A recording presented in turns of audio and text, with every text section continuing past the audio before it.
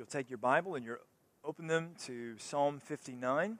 It's on page 417 in the Pewback Bible. I encourage you to turn there. Psalm 59.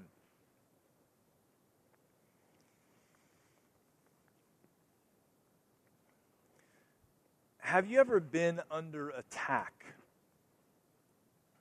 Or maybe just, have you ever felt like someone's out to get you? Maybe at home, or in your family, at work, or in a particular group that you're in or a part of.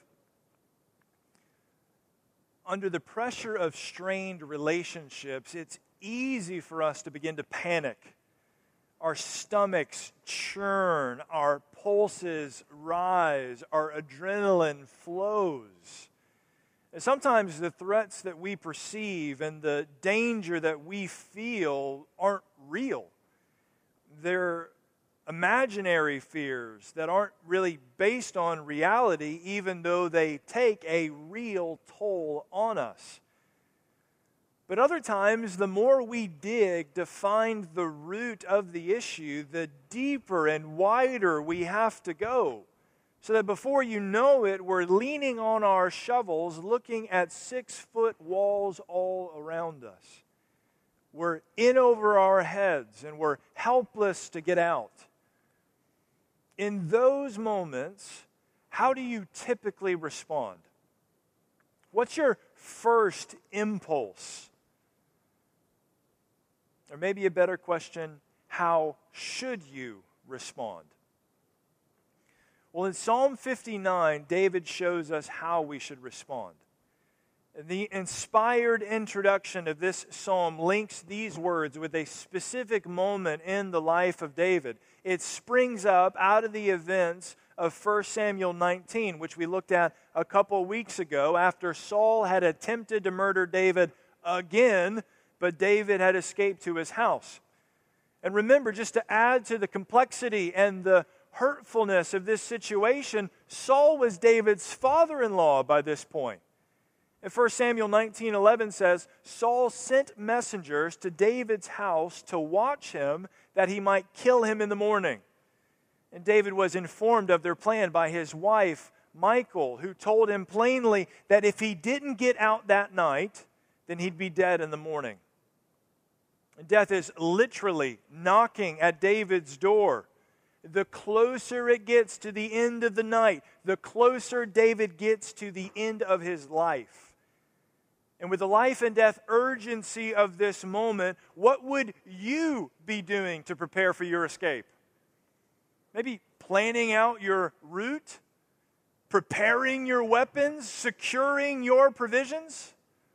What about, I don't know, sitting down and writing a song?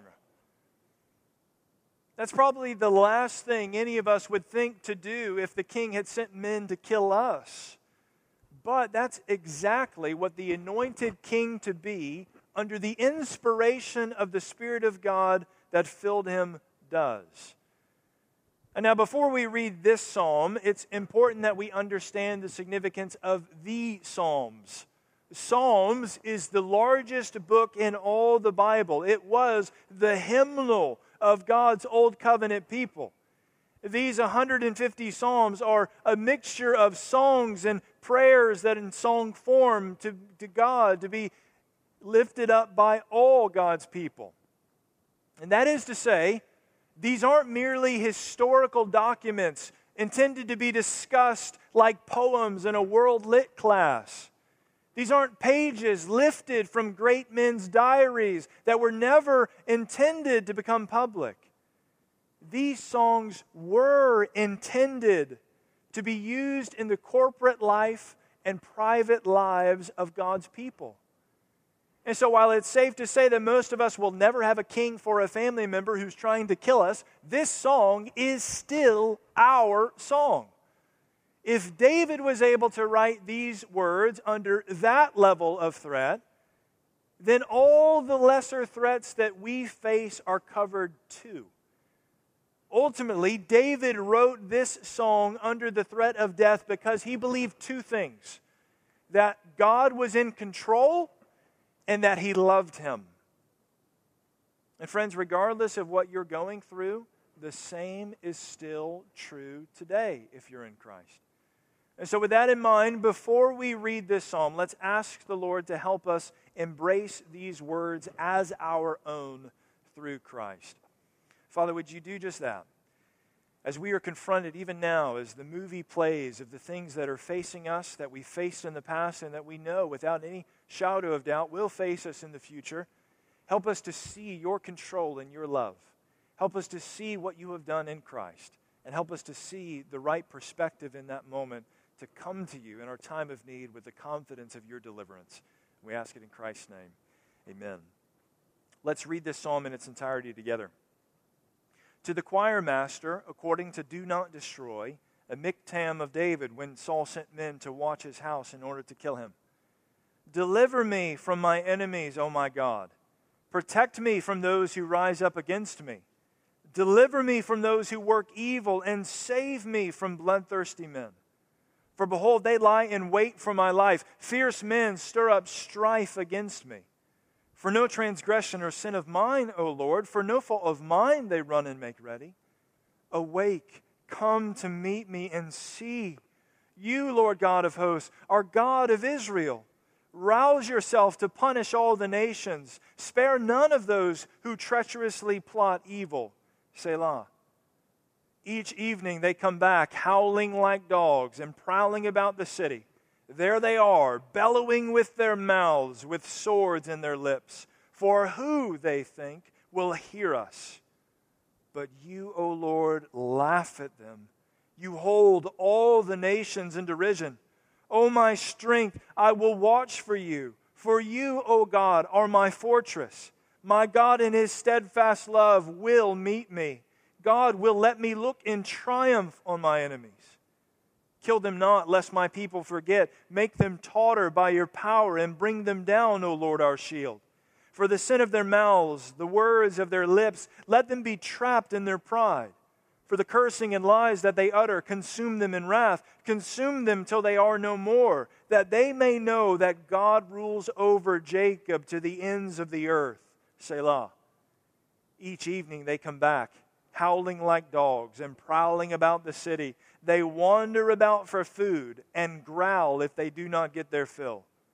But I will sing of your strength. I will sing aloud of your steadfast love in the morning. For you have been to me a fortress and a refuge in the day of my distress. O my strength, I will sing praises to you. For you, O God, are my fortress, the God who shows me steadfast love. First, this psalm teaches us that because the Lord is in control and he loves us, we should take him our problems. We should take him our problems. With his life on the line, David writes these lines. He doesn't go to the police or his gun cabinet or his phone. He goes to God. These words flow out of his relationship with the Lord. He goes to God when he's under attack because he recognizes that only God can deliver him from his attackers. In this moment, Saul, who happened to be the king of Israel, and his henchmen were proving themselves to be his henchmen, or to be his enemies. And they were a part of the same covenant community. They were on, we might say, the same team. And yet, they were coming against David, the Lord's anointed to be. But David understood that his current personal problem was just one example in the history of God's people. All of us have problems. All of us have enemies. And they may look different from person to person and change at different points in our lives, but we all have them. And most of us have never experienced death threats. But we have experienced angst and animosity from others. We know what strife and drama look like up close. And in that way, with David, we have a certain camaraderie in our problems. And David knew that the same God who delivered the nation from a giant of a problem named Goliath would deliver him out of his problem as well. Now, some of us are quick to believe that the Lord will see the church, the corporate people of God, through her problems, but we're slow to believe that He'll do the same for us as individuals. But not David. David believed both with a passion. And that's why in verse 1, he speaks of his enemies and his God. And in verse 5, he speaks of the nation's enemies and the nation's God. It's not either or, it's both and. And in fact, David draws strength from the reminder that the Lord isn't just going to deal with individuals attacking him, but with all the nations. The same God who delivered Israel and judged Egypt with incredible signs and wonders. The same God who delivered the promised land to Israel by driving out the occupying nations. Well, He was still on the throne. And He would deal with all His people's little problems too. And because of what He had done, David was confident of what He would do. In this particular incident, David hadn't done anything wrong. People like Michal and Jonathan and even Samuel had confirmed his innocence as he had gone to them. And that's why he was able to go to the Lord in good faith and ask for justice. He's asking God to judge between him and them. They'd come like assassins cloaked in darkness, but David is pleading for the God of light to see what's happening. The men sent to kill David hadn't done it yet, but they had murdered him in the thoughts and intentions of their hearts. That's what's revealed by them wielding their words like swords in verse 7. But the Lord knew. You see, unlike all other gods, which are false gods, the one true God doesn't need to be awakened because He never sleeps. He doesn't need to go anywhere because He is everywhere. He doesn't need to open His eyes because He sees everything. Now, David knew that, or else he wouldn't be taking his problems to this God. But when he wrote this, he was still waiting for the Lord to act. Don't we know that when we're in the middle of a vice, relief can't come soon enough? And hence the urgency of his appeals for the Lord's intervention. Now, some of us might feel uncomfortable, at least initially, with David's plea that none who plot evil be spared, but we shouldn't. David is appealing to the Lord to act. He's going to Him for justice. He doesn't take matters into his own hands. He doesn't ask the Lord to punish them more than they deserve. It's right that those who are guilty should be brought to justice. And this isn't mainly about David's reputation. Their slander and plotting ultimately point back to their pride of unbelief. They feel unaccountable, unchallenged, because they've forgotten the God who hears and sees everything. If they were aware of the day that they'd stand before Him in judgment, they would tremble. And now notice, in David's situation, and often in ours, the ones who are out to get us seem to have all the power, all the control. It can feel like they'll be the ones that determine the outcome. They had the king's authority. They had the arsenal, the manpower. But what they lacked, David had. And it made all the difference. David had the Lord on his side because David was on the Lord's side. And so that's where he went in his time of need. He took the Lord his problems because he believed that He was in control and that He loved him. So what about you, friend? Where do you take your problems? Maybe to the bar for a few drinks after a long day or a long week? To the couch for some mind-numbing entertainment? To the freezer for your favorite ice cream? What about who? Who do you take your problems to? To another coworker to return fire about how mismanaged your branch is? To social media to spread your own version of what happened? To whoever will let you vent without any pushback? Or maybe you don't take your problems to anyone because you keep them all for yourself. You act like you don't need any help. You'll figure out a way to undermine them and rally support for you by your own cunning.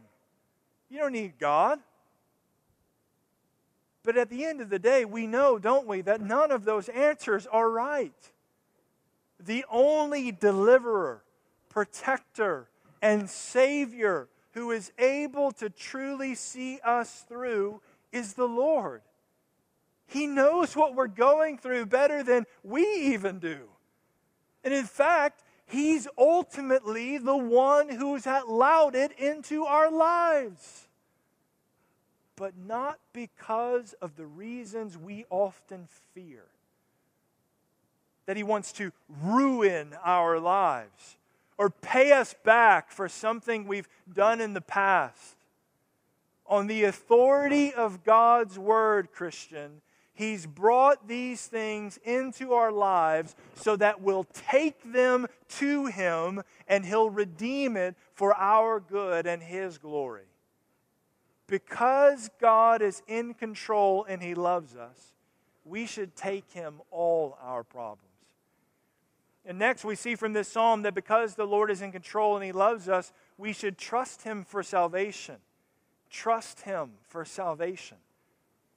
Verse 8 makes it clear that the Lord hears the howling of David's attackers. He knows about their conniving, and He laughs at them.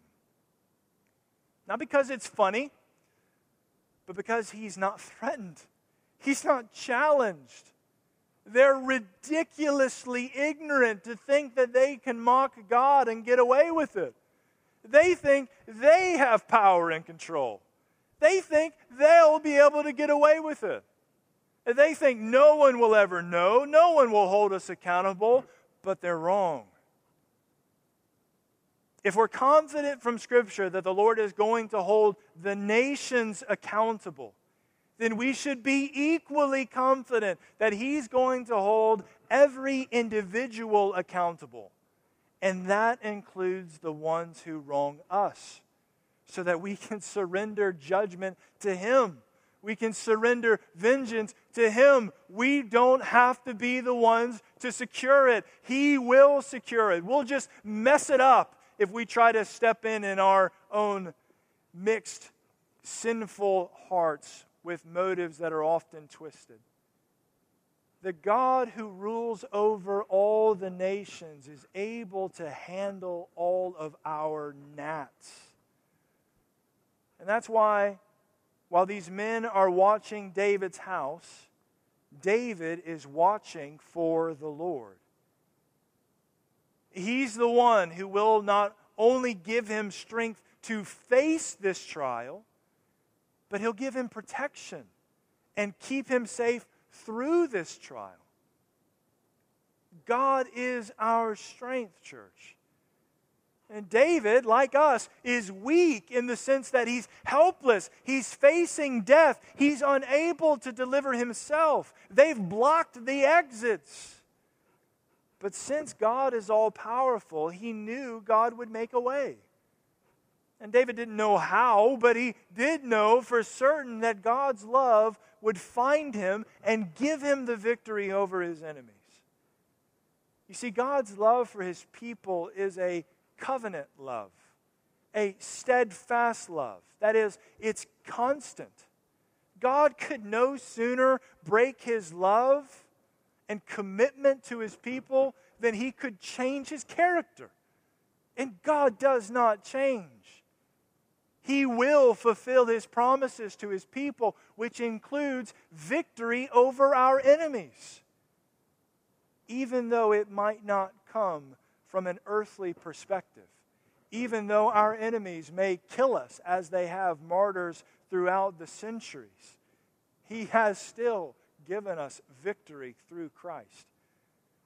Now, our initial response might to assume that this was uniquely true for David. He was, after all, the one that God had chosen to be the next king. But again, the reason that this psalm is included in these psalms is because of the way that this principle applies to all of God's people. In fact, that seems to be the point behind verse 11. David wanted the Lord to give justice, but in a way that would not be quickly forgotten. He wanted the memory of how God dealt with these enemies to make an impression on the people. He wanted this legacy to stand the test of time so that when anyone else came against them, they wouldn't lose heart. And our remembering it today, even as we've read and are now talking about it, is testimony that God answered David's request. We too should trust God for salvation because He's proven time and time again that He is in control. And the repeated refrain in verse 6 and verse 14 lets us know that David's circumstances still hadn't changed. His adversaries hadn't instantly vanished as soon as he prayed for help, like we think they should. They were still out there prowling around. But even though their presence remained unchanged, so had David's life. What I mean is, they still hadn't gotten him. David was still alive. These dogs' bellies were still empty. God had kept them at bay and preserved David's life, and He would ultimately deliver him from this trouble. Sometimes that's all the encouragement we can get in the moment. Or just say, well, I'm still here. And to say that ultimately is a sign of God's kindness to us and sustaining us. Now, eventually, in this specific situation, word would get out that Saul's goons had been duped by a makeshift mannequin in David's bed. And for everyone to see the futility of opposing God would give them a good laugh. It might not have been the way that David wanted or expected as he's let down, presumably from a window, but God had worked David's salvation. But how can we know that He'll do the same for us? Why should we trust God for salvation from all of our problems, from every enemy that we face? We find the answer in the gospel of Jesus Christ. Friends, we've all made ourselves enemies of God. He's the one who created us to know Him, and we've rebelled against Him by not trusting Him. We've all decided in our pride that we're our own judge and jury. We've lived like we know what's best for us and tried to fend for ourselves. We might not have pulled the trigger, but we've murdered people in our heart with our anger. We've gossiped and slandered and lied about others because we thought that's how we should deal with our problems, or else no one else would. But ultimately, whenever we've sinned against others, we've sinned against God too. And because of our sin, we deserve His just wrath forever. But instead of immediately wiping us off the face of the earth, God showed us the kindness of patience. He kept us alive to give us time for repentance. And not only that, but He sent His Son, Jesus, from heaven to become a man. And David may have been blameless in this particular moment, but we know he is going to sin royally in the future. But not so with Jesus. Jesus wasn't just blameless in a moment of His life. He was perfect, righteous, and pure His entire life. And yet, instead of what we might expect, He was hated and harassed by some of the very people who claimed to be on His side. Enemies from within His own people and enemies from the nations gathered together against him under the behest of his greatest enemy, the evil one. They murdered the only fully innocent person ever to live. But Jesus didn't attempt to escape death at the hands of these evil men.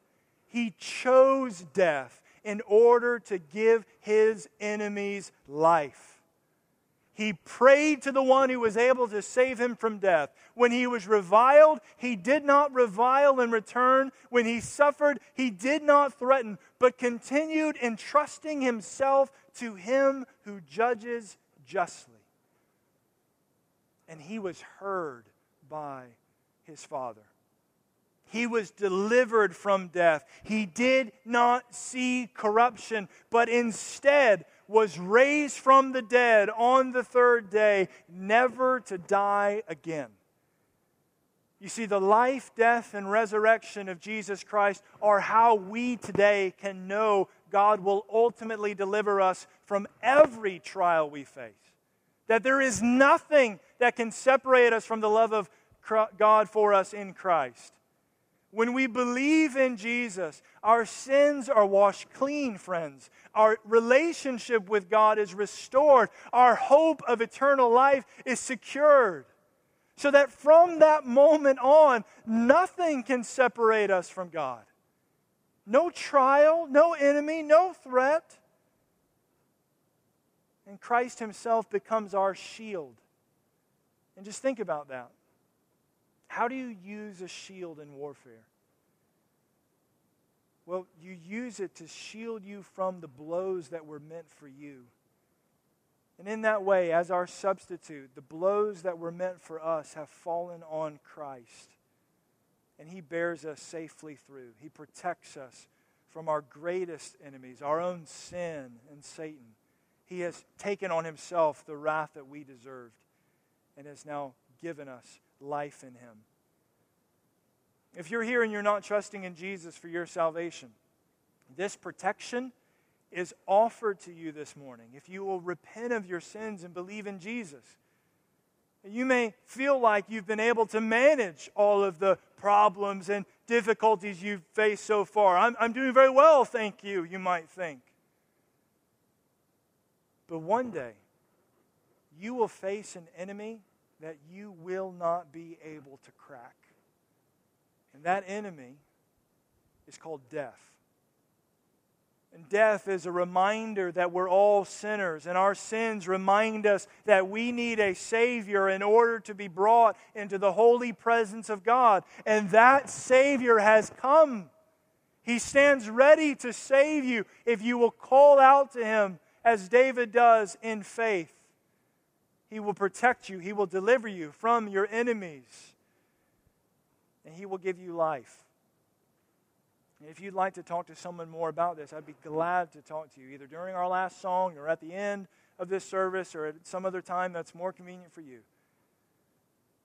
But look to Christ and find this protection. Now, church, because God is in control and he loves us, which hopefully you understand that if either one of those components isn't there, it's bad news for us. If he's in control but he doesn't love us, that's bad news. If he's not in control but he loves us, well then that's not much comfort either as we're facing difficulties. We need both.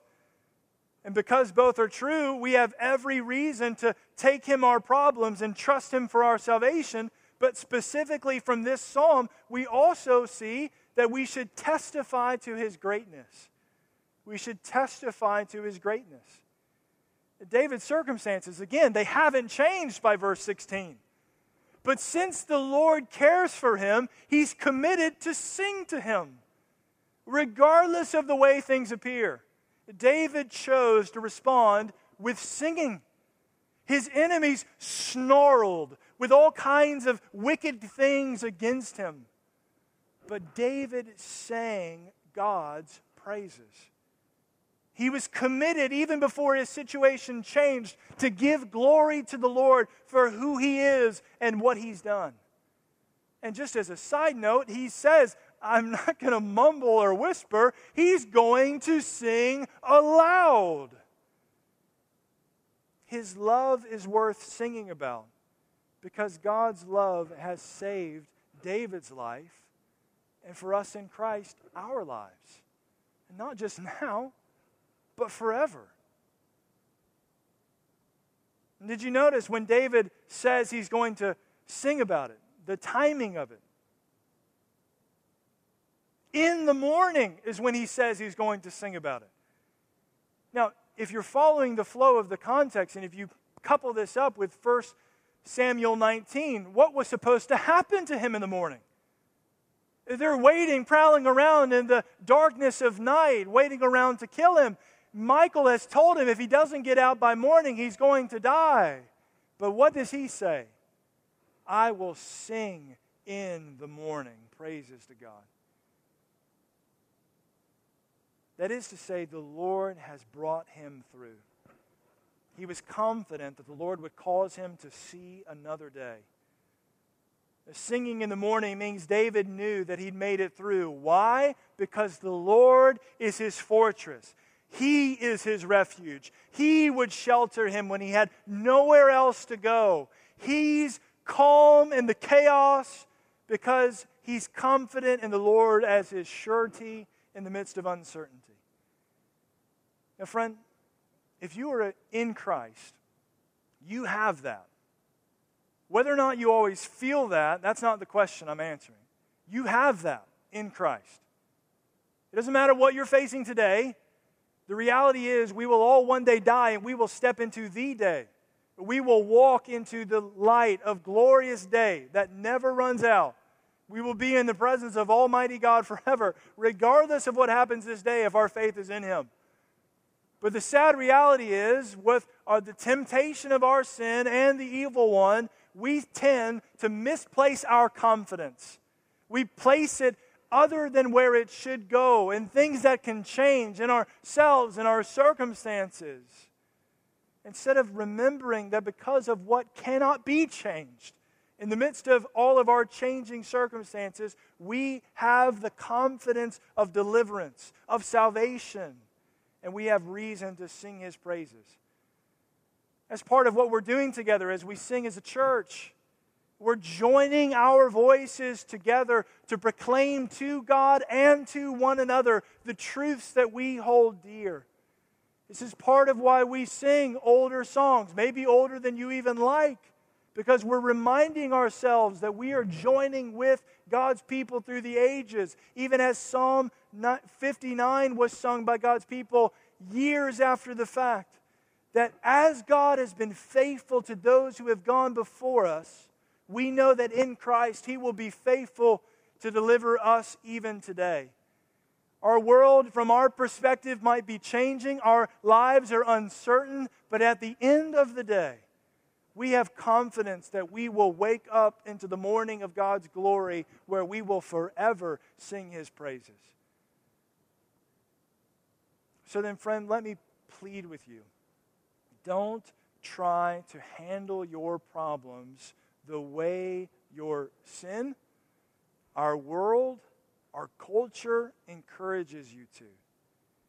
Let's imitate David's faith in God, to let Him be our first response in the moment of calamity and trial. To take Him, the rumblings of our hearts, the questions we have about how everything's going to work out, because He can see us through. Because He has seen His Son through the wrath and death that He bore on the cross to the empty tomb of the resurrection. And we now will see that same deliverance because our faith is in Him. Let's pray. Father, thank You for the gospel. Thank You that because Christ has dealt with our greatest sins that we have, and problems, that we have the confidence that He will also do the same with every lesser problem we face. Father, they're real to us. They burden us. They weigh heavy upon us. But we thank You that when we come to Christ, we find a yoke that's easy, a burden that's light. We find rest for our weary souls. And we pray that we would take great confidence in what He has done on our behalf. We ask it in Christ's name. Amen.